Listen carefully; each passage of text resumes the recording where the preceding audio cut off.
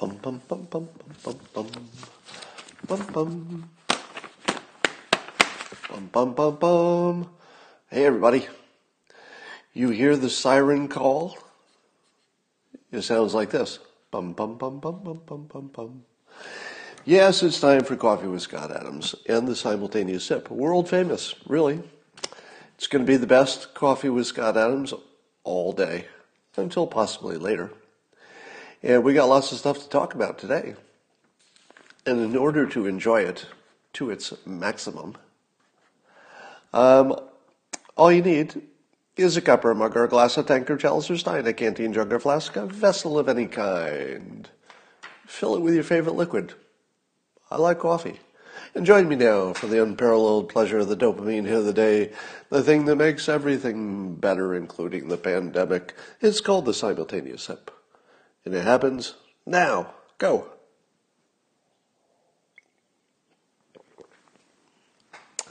Well, there's so much silly news today that I almost can't stand it. I like the silly news, the stuff that really doesn't make any difference at all to anything. I'm much less interested in the bad news that really affects people. That stuff's just sad. But let's start at the top. Here's a provocative thought for you. If the coronavirus only targeted young males, would the economy have shut down? I say no.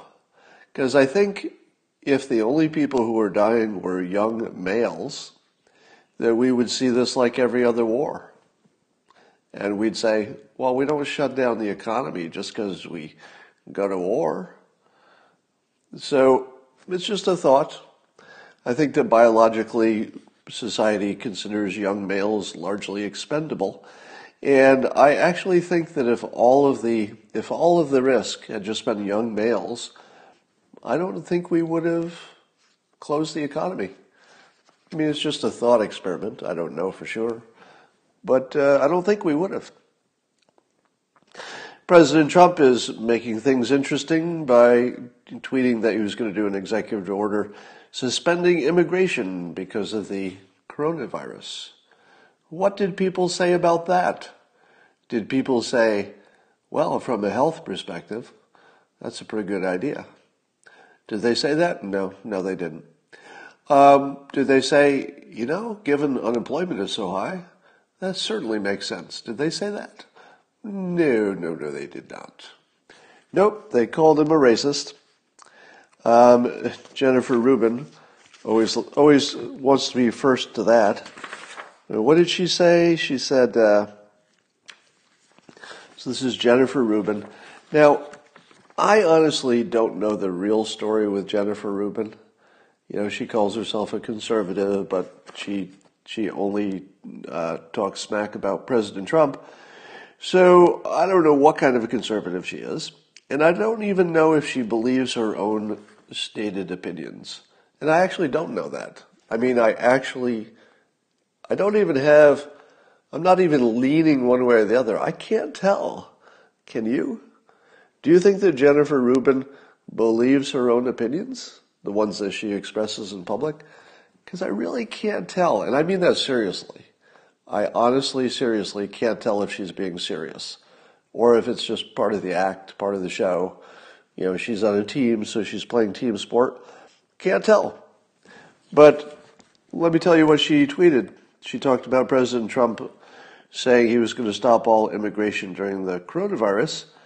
And she said, replying to his tweet, no doubt Trump's base is primarily motivated by racism. This is why Trump does this every damn time. And so I ask you this. Have you ever met a conservative who thought that race should determine public policy? I've never met one. Now, obviously, I've met people who are racist, and they come in all types. They're not just white. I don't know if I've met anybody that I wouldn't call a racist on some level, if you know what I mean. When you talk to people privately, no matter what ethnicity they are, they tend to express preferences. If you ask anybody of any race, are you a racist? Most people will say, no, no, I'm not a racist. Then ask the same person, do you have any preferences for dating? And they'll say, oh yeah. Now, often their preferences for dating are not even their own ethnicity. Ethnicity is quite common for people to say. In fact, I know several women who say they would only date black men. It's just their preference. Now, is that racist? Well, yeah, isn't it? If you act in a way that shows preference based on race, that's sort of racist. So I don't know anybody personally who doesn't make their own personal decisions, at least about who they have, let's say, mating preferences for. But in terms of anybody who thinks that the world should be organized that way, I've literally never met anybody. Have you? I mean, this is a serious question. I've been, deeply embedded talking to Trump supporters of all types. And I got to tell you, people will tell me just about anything privately, because I think people understand I'm not telling people secrets around. So people will reveal things to me because I'm sort of famously non-judgmental. I've had people reveal to me horrible crimes they've committed, horrible things they've thought, horrible things they've done. It all, just goes in the vault, so it's safe to tell me. And I don't judge it. I just think everybody, my opinion is if I really knew everybody's internal thoughts, they should all be executed. Everybody should have the death sentence for their thoughts. But we don't do that. There's a good reason for that. So I've just never met anybody, a Trump supporter, well, let's just say Trump supporter or a conservative. I've never met a conservative who thought there should be any kind of laws or public rules or guidelines or anything that was based on ethnicity. I've never seen that. But Jennifer Rubin believes there's no doubt, she uses the phrase no doubt, Trump's base is primarily motivated by racism. Do you think that's something that somebody could tell from a distance?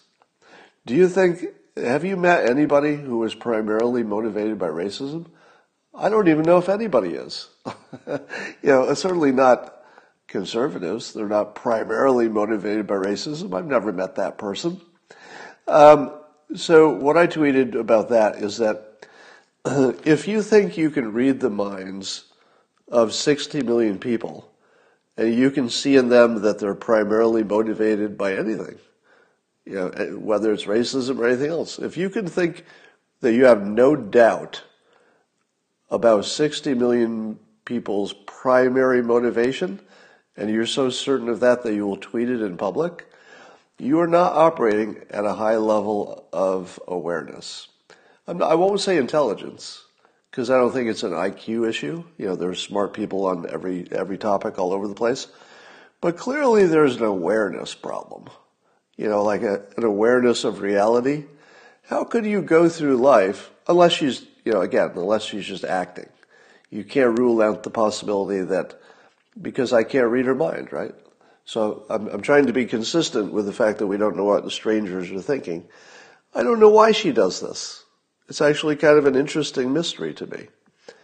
But anyway, that's enough about Jennifer Rubin. So much going on today. Let's talk about Kim Jong-un. I tweeted a little Twitter poll today. Who do you think is more likely to be seen in public this week? Kim Jong-un, Joe Biden, or Jeffrey Epstein? It's a pretty close call, isn't it? In the Twitter poll, I think Jeffrey Epstein was the winner. But here's my take. Is it still true that Joe Biden hasn't been seen since Thursday? Can somebody confirm that? Because I keep looking, I'm checking the headlines, and I'm not seeing any links to videos of him. We'll talk about Kim some more. But I think Joe Biden is done. Can I be the first one to make this prediction in public? I don't know that anybody else is making this prediction. But my prediction is that at this time in the election cycle, getting as close as we are to Election Day, I think that not seeing the presumed candidate for the Democrats is really telling you pretty directly that he's being replaced. So I'm going to make this my prediction that you will not see Joe Biden again as a candidate. The next time you see him, if you do, will be to announce that he's dropping out.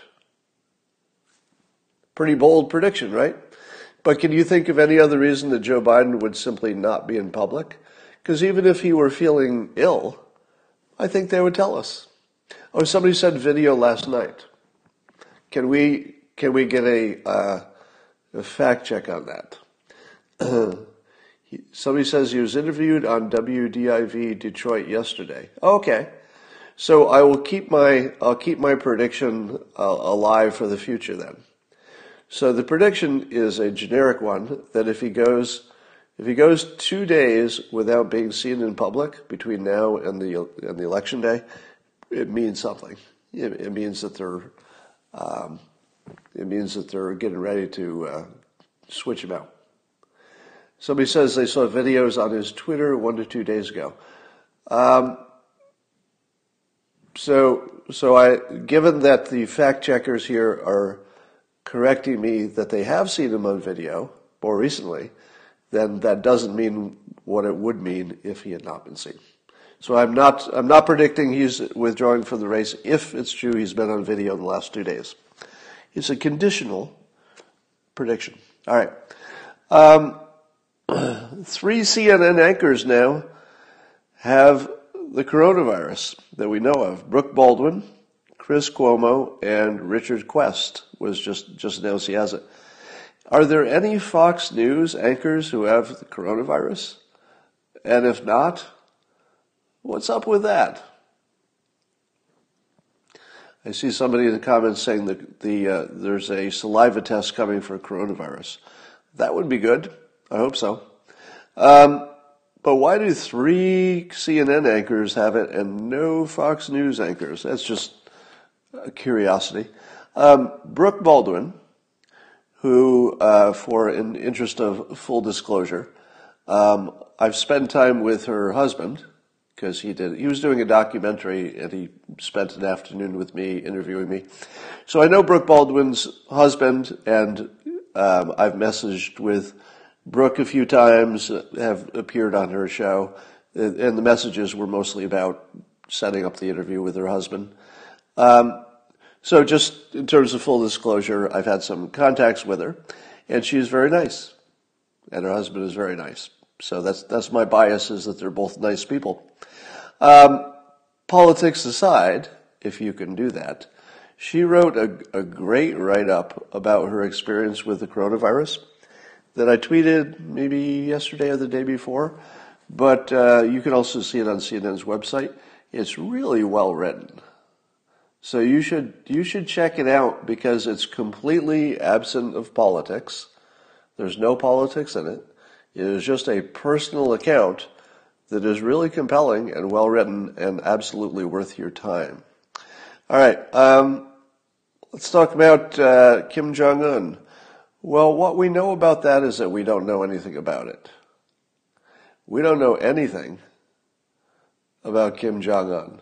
So if you think he's dead, or you think he's brain dead, or you think he's alive, it's just a guess.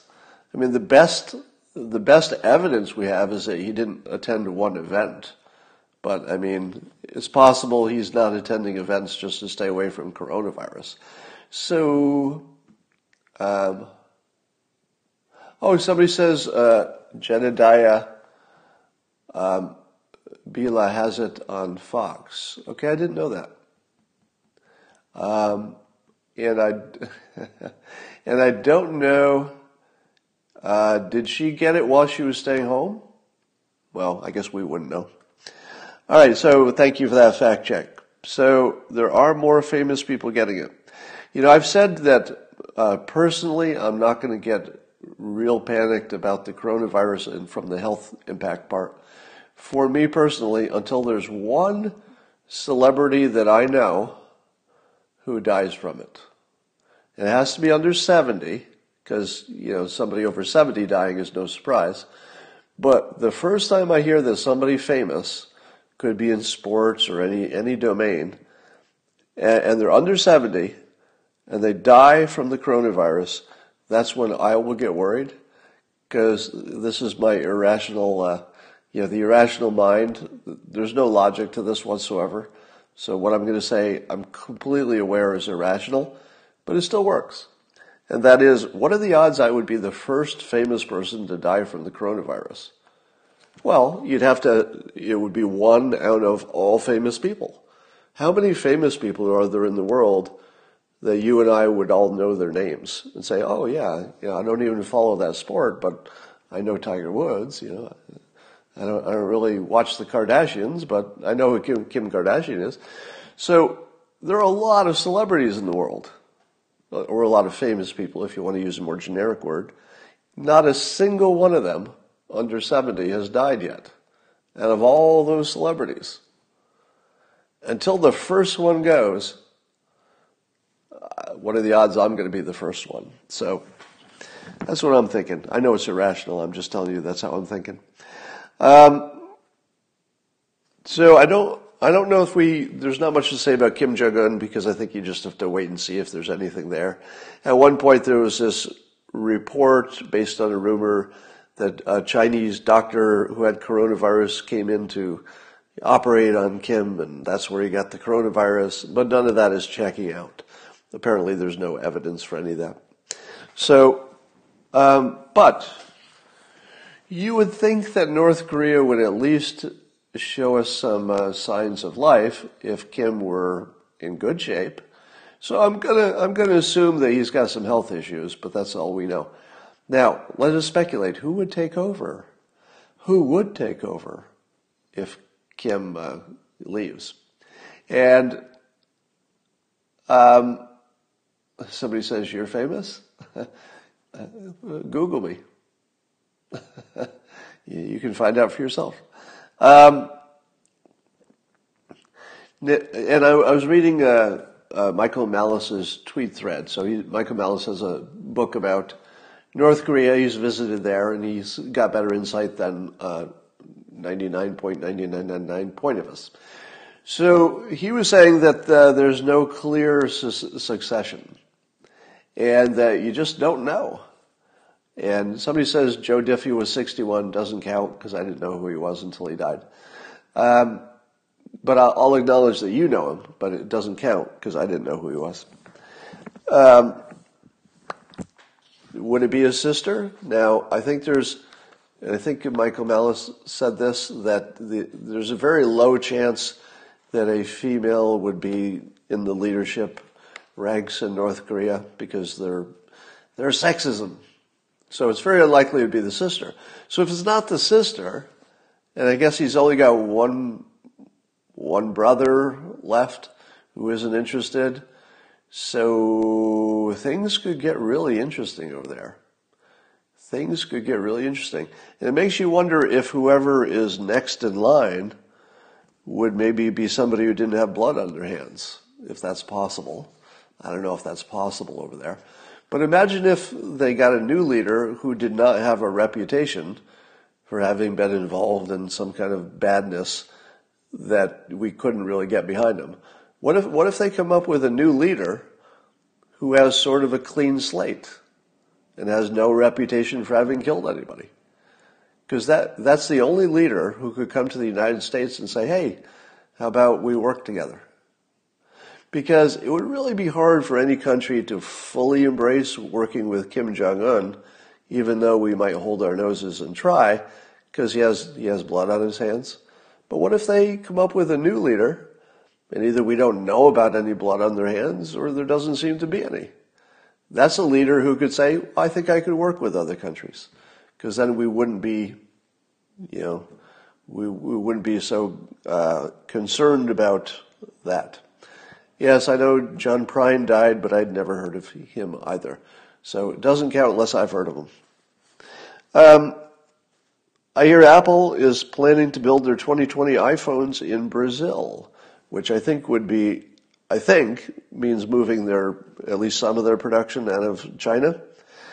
Apple is the one I've been watching because people have been saying that there's not going to be decoupling unless Apple does it. Because as long as Apple is happy to make their iPhones in China, I think every other company has cover. Because Apple, they do a really good job of positioning themselves as kind of a moral company. You could argue whether that's true or false, but they do a really good job of positioning that way. And if Apple is looking to move their supply chain out of China, it doesn't have to be for political reasons. It could be just to reduce their risk. Then that kind of makes it safe for everybody else to do it. So the decoupling is on. Nothing will happen. Nothing could stop it now. Let's talk about Trump's stopping of immigration from a political standpoint. I think the Democrats are going to say, he's going to win this round because his base will love it, because it looks like they'll be thinking, well, maybe it'll be permanent. It won't be permanent, but maybe his base will think so, or some of them. So it might help his popularity. His popularity with his base might go up. And it makes it very hard to argue against it, because at this point, who exactly benefits from stopping immigration during the coronavirus? I think it's mostly minorities, right? Wouldn't the people who would be helped the most be the people who are competing for those jobs? I mean, it seems to me they're the ones who would be helped the most. So the president's being called a racist for a policy that clearly is strongly weighted toward helping, the black population in this country, even the other immigrants who are already here, even the illegal immigrants who are already here. Stopping immigration is good even for the people who don't have, documented citizenship. Because the last thing they want is more people like them in the country, because they'd be competing for the same limited jobs.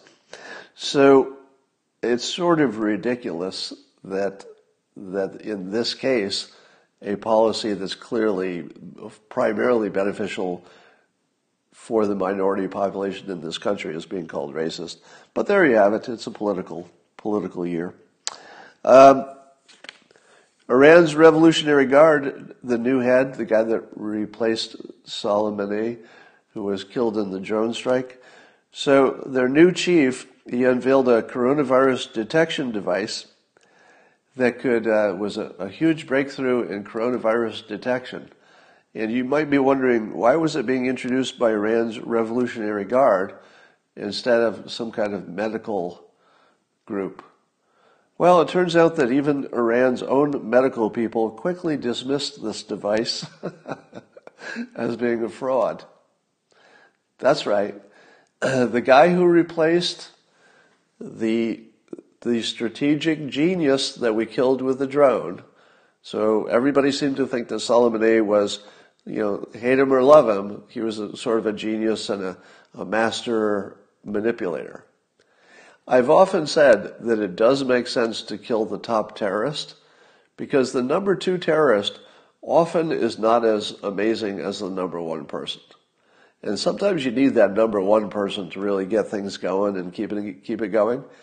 It seems to me that the Iran's Revolutionary Guard chief, the replacement of the genius Soleimani, is so dumb that he fell for a fake device that was probably a shoebox full of twine that he thought could detect coronavirus from a distance.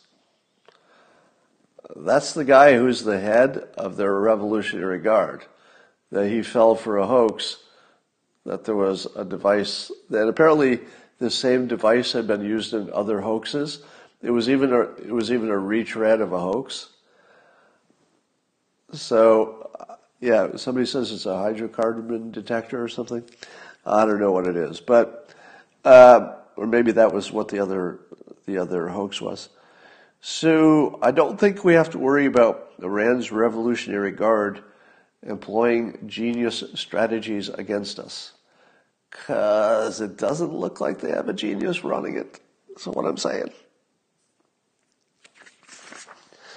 There's a weird little story about Chris Cuomo breaking quarantine, because of course he has the coronavirus. And there's a story that he went and visited some other property he owns that was under construction, and he got in an altercation with a bicycler who recognized him and thought he should be in quarantine. And if that's true, then people are wondering, what is this video of Chris Cuomo emerging from his basement for the first time if he's been driving around? If he's been driving around to places and visiting, is he really emerging from his basement for the first time in weeks? And here's my spin on it. Reality TV is not exactly reality TV, if you know what I mean. Reality TV is always a little bit scripted, right? If you watch any reality TV show, all of the people involved have a little idea where the producers want them to go. They might go in their own way, but the producers know where they want it to go. So when Chris Cuomo on the video emerged from the basement of his house, I guess his older daughter was videoing it, his reunion with his other daughters and his wife upstairs. And of course they couldn't hug or kiss or anything because he's still showing a little distance. But it was filmed as though it was the first moment that he had emerged from his basement. But is that a lie? Is it a lie because there's this other video of him being on the bicycle, or not a video of him, but there's a report that he was out of his basement and going somewhere? I'm going to rank this as gray area. All right, I rank it as gray area because the way the Chris Cuomo emerges from his basement video was presented, it could be interpreted as simply the first time he's gone upstairs, where his family is. Now, I don't know if he had to go upstairs to get out of the house, but it could be interpreted as it really was the first time he was sort of in the same room with his family in 2 weeks. That could be. Which would be true enough, honestly. For my personal standards, that would be true enough. Remember, I'm the guy who says that when President Trump uses hyperbole, calling it a lie, is sort of making too much of a big deal about it, because it's exaggeration. If you just understand that, you don't really need to fact check it if you understand what it is. Likewise, if it's true that Chris Cuomo drove his car somewhere to get out of the house, maybe his family was there in a separate car, you don't know what the story was, and just visited a property, kept his distance. There was no report that he was getting close to anybody, right? So if in fact he left his house, visited a property, kept his distance, went back to his house, but the only time he'd ever gone upstairs in his own house was the video we saw, it's close to reality. I'll give him a pass on that. So in the realm of news and reality, it's close enough to true. It's close enough. Right? He wasn't upstairs all week. It's close enough. I give him a pass. I have a theory that all it will take for online education, which got a big boost, of course, from everybody staying home from school, etc., I think that the only thing that's left for it to really just replace education in person in a classroom is a search engine. I think all you would need is a search engine that could find any class on a topic across all platforms. So right now there are a bunch of siloed teaching platforms, and there's a lot of stuff on YouTube. You could find that with a search engine, but it would just be the YouTube stuff. I don't think you could easily search and compare. So what I'd be looking for is something like Yelp for online education. I want to go onto a site and say, I would like to learn, data security or something. or geometry, or take an English grammar class or whatever. And I want to type into the search engine, and I want to, like a Yelp review, I want it to tell me all the videos on that, all the classes you could find online, and then where to find them. So in some cases, I might have to sign up for Udemy or, any one of dozens of different online, colleges, but I'd know which one I needed, and they don't cost much to sign up. So you could if you said, oh, darn it, I've got to take one class from this online platform and pay money for it, and I have to take this other class from another online platform, and I'd have to be a subscriber to that too. But you're not talking about much money. You're talking about, you could Google it, but you wouldn't get reviews. So it's the reviews. It's knowing which ones are the good ones that makes it good. Yeah. So the Khan Academy, etc. So there are lots of places you could find things, but there's no one place where you can search for, I want a class on this topic, and get a list across platforms with reviews. Because I don't think people would mind signing up for, let's say, Udemy for whatever it is per month, because you could pay for the whole month, and it's, dozens of dollars. I don't know what it costs. It's a pretty low amount. And it would be cheaper than going to college by so much that it would still be worth it. Anyway, that's what I think. Apparently, according to Ken Moore, who tweets out that Peter Thiel's company Palantir has created dashboards that are a single source for health officials to track supply chain stuff for PPE and ventilators and so on. So I was shouting from the early days of the coronavirus, where's my dashboard, so that I don't have to listen to the task force give numbers out of context. I can just look at it and say, oh, these hospitals are low on PPE, but here's the pipeline, and I know what's going on. So I guess Peter Thiel's company did that. In the article, it also was interesting. I guess Thiel pulled back his employees from overseas earlier than basically anybody. So why is it that Peter Thiel can see the future and we can't? Well, how does he keep doing this? The reason that Peter Thiel's a billionaire and you're not is that he could see things early, right? He invested in Facebook early, etc. And he did it again. So I guess his company was like the first one to pull their employees back to the United States, in February. And I thought to myself, is it a coincidence? Is it a coincidence he keeps seeing the future and you don't? Probably not. All right. Let's see, what else we got going on here? What's up with the lack of Antifa? Are you surprised that Antifa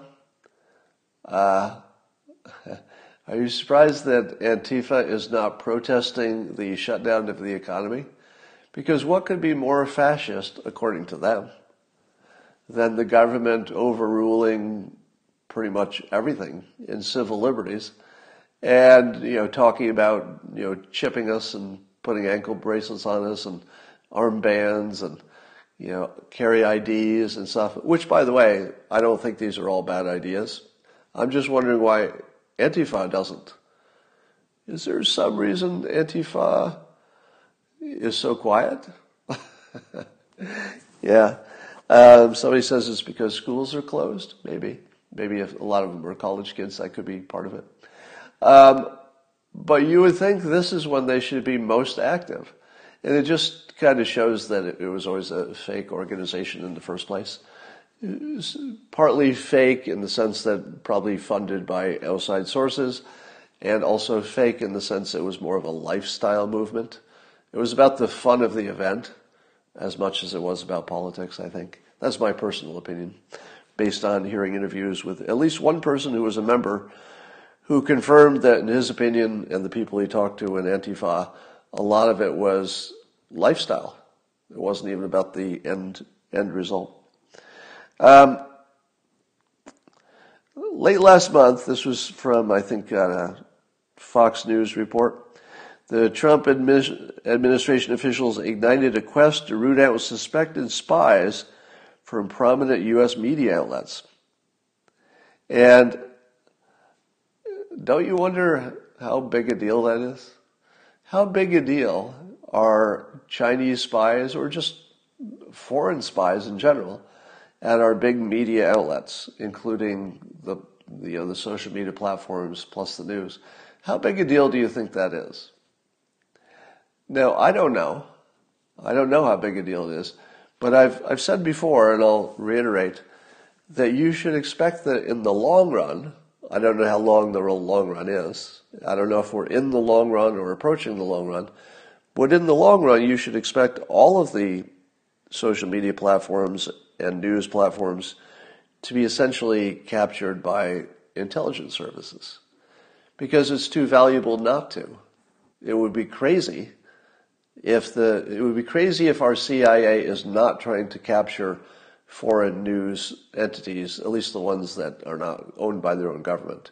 It would be crazy if other foreign entities are not trying to put spies into our platforms.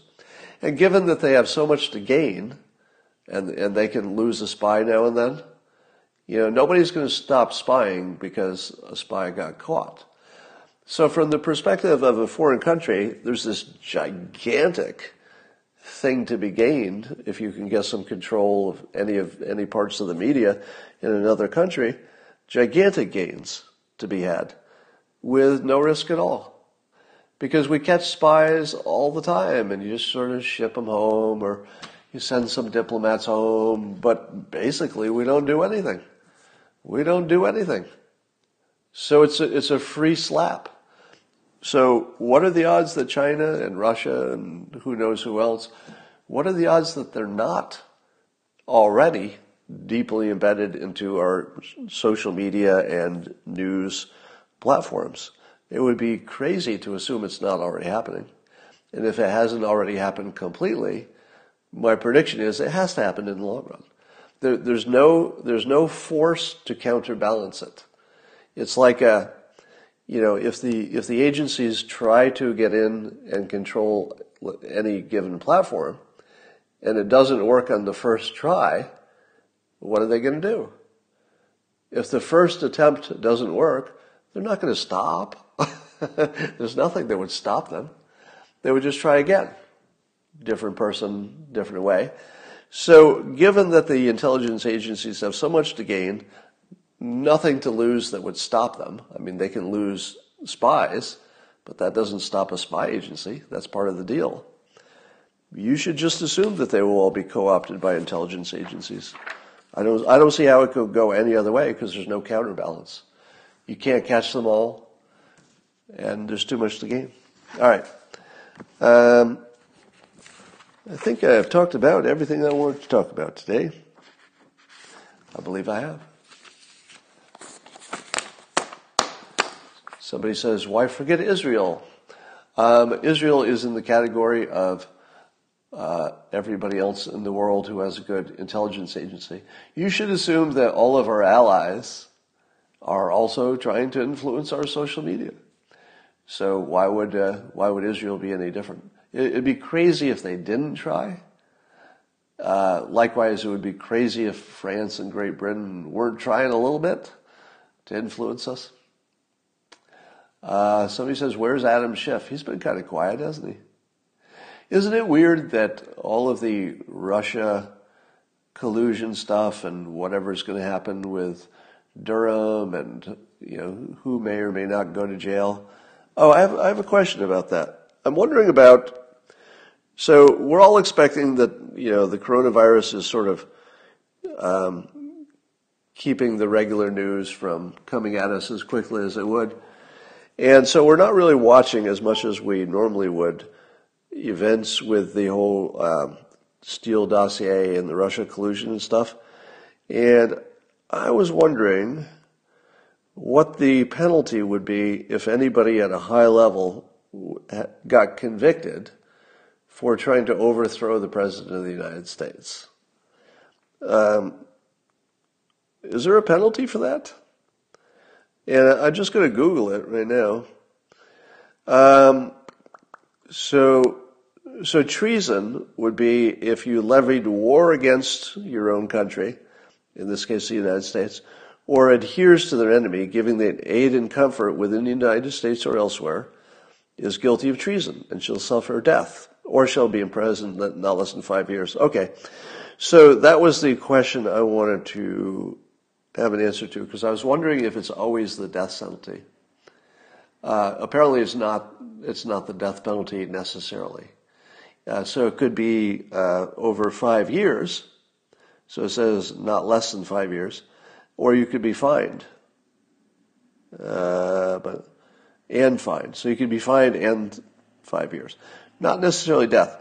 But I don't know if it would be considered treason unless our intelligence agencies were working for the benefit of an enemy. Whoever owing allegiance levies war against them or adheres to their enemies. So I guess enemy would be the key word here. And there's probably lots of constitutional law and stuff that I don't know about that. So, somebody's saying sedition. All right, sedition. Let's see what the penalty for sedition is, or even what it is. I'm not even sure I know what sedition is. It's a serious felony punishable by fines and up to 20 years in prison, and it's the act of inciting revolt or violence against a lawful authority with the goal. Oh, okay. Yeah, it's punishable by fines and up to 20 years in prison. Yeah, so that would certainly fit the definition of what we believe to be true about this Steele dossier. That did look like it was, it did look like it was inciting a revolt. Depends if the revolt has to be violent. Can a bloodless coup be the result of sedition? I don't know. So I guess we got lots of questions on that. I was just wondering if it was literally possible that any of the people involved in the Steele dossier and the Russia collusion hoax, I was wondering if any of them had at least a risk of the death penalty, and I would say not. It looks like not. Yeah, apparently an internal coup against the president doesn't get you the death penalty, according to our laws. Did you hear the hot mic moment? Yeah. So there was an open mic when John Roberts of Fox News was waiting for the task force or somebody to come on. And he was chatting with, I guess the tech was working the AV. And they were chatting. And somehow, I listened to the whole thing. And somehow people believe there's something in there that's like a new conspiracy theory. Because the tech guy said that they'd all been vaccinated because they were joking about coronavirus exposure. And the guy said they'd all been vaccinated, to which I said, what vaccination? So it should be seen in the context of two people who knew each other who didn't think anybody was listening, except whoever was in the room, and they were just talking crap, all right? So I don't know what the tech guy meant when he said we've all been vaccinated, but it was probably a joke. And then John Roberts said something about the news is that the thing might be less deadly than we thought. But of course, here's the problem with, I feel like I'm going to say something that's as obvious as when I said face masks obviously work, even when every medical expert on TV was telling you they didn't. And I was still saying, no, I'm pretty sure they work. This feels like another one of those situations. The news that we're hearing is that if it's true that the coronavirus is far more widespread than we think, then that would also mean it's a relatively weak virus, meaning it doesn't kill many people as a percentage. And it might not kill any more people than the regular flu, at least during the lockdown it doesn't. But if you have one that's the same deadliness as the regular flu, but it's far more viral, correct me if I'm wrong, super viral, but only kills the same percentage of people as the regular flu, is still super bad compared to the regular flu. Can anybody fact check me on that? Is that not screamingly obvious that there's no good news from the fact that lots of people have it without symptoms? There's no good news in that, right? Am I wrong? Because everybody's acting like that's good news, and I don't see any good news. I see something that's exactly as deadly as it is because it's filling up ER rooms and ICUs, and we're also looking at a situation with full mitigation. So I think everybody on television who says, hey, lots of people have it without symptoms, therefore it's not that dangerous, I think they're just wrong, right? That it's exactly as dangerous as we thought. Look at the comments. You'll see people saying you're wrong, and you'll see people saying you're not wrong. And somebody says it's just math, right? I think it is. I think it's just math, that it's just as bad no matter what we find about how many people have it without symptoms, I think. All right, I've got to go get ready for a podcast with Representative Dan Crenshaw. Don't you want to watch that? It'll be recorded, I believe, so I'll tell you when it is. But don't you want to see me, Dan Crenshaw, interview me on his podcast? Come on, you know you want to see that. You know you want to see that. I got to go get ready for that. And I'll talk to you tonight. You know when.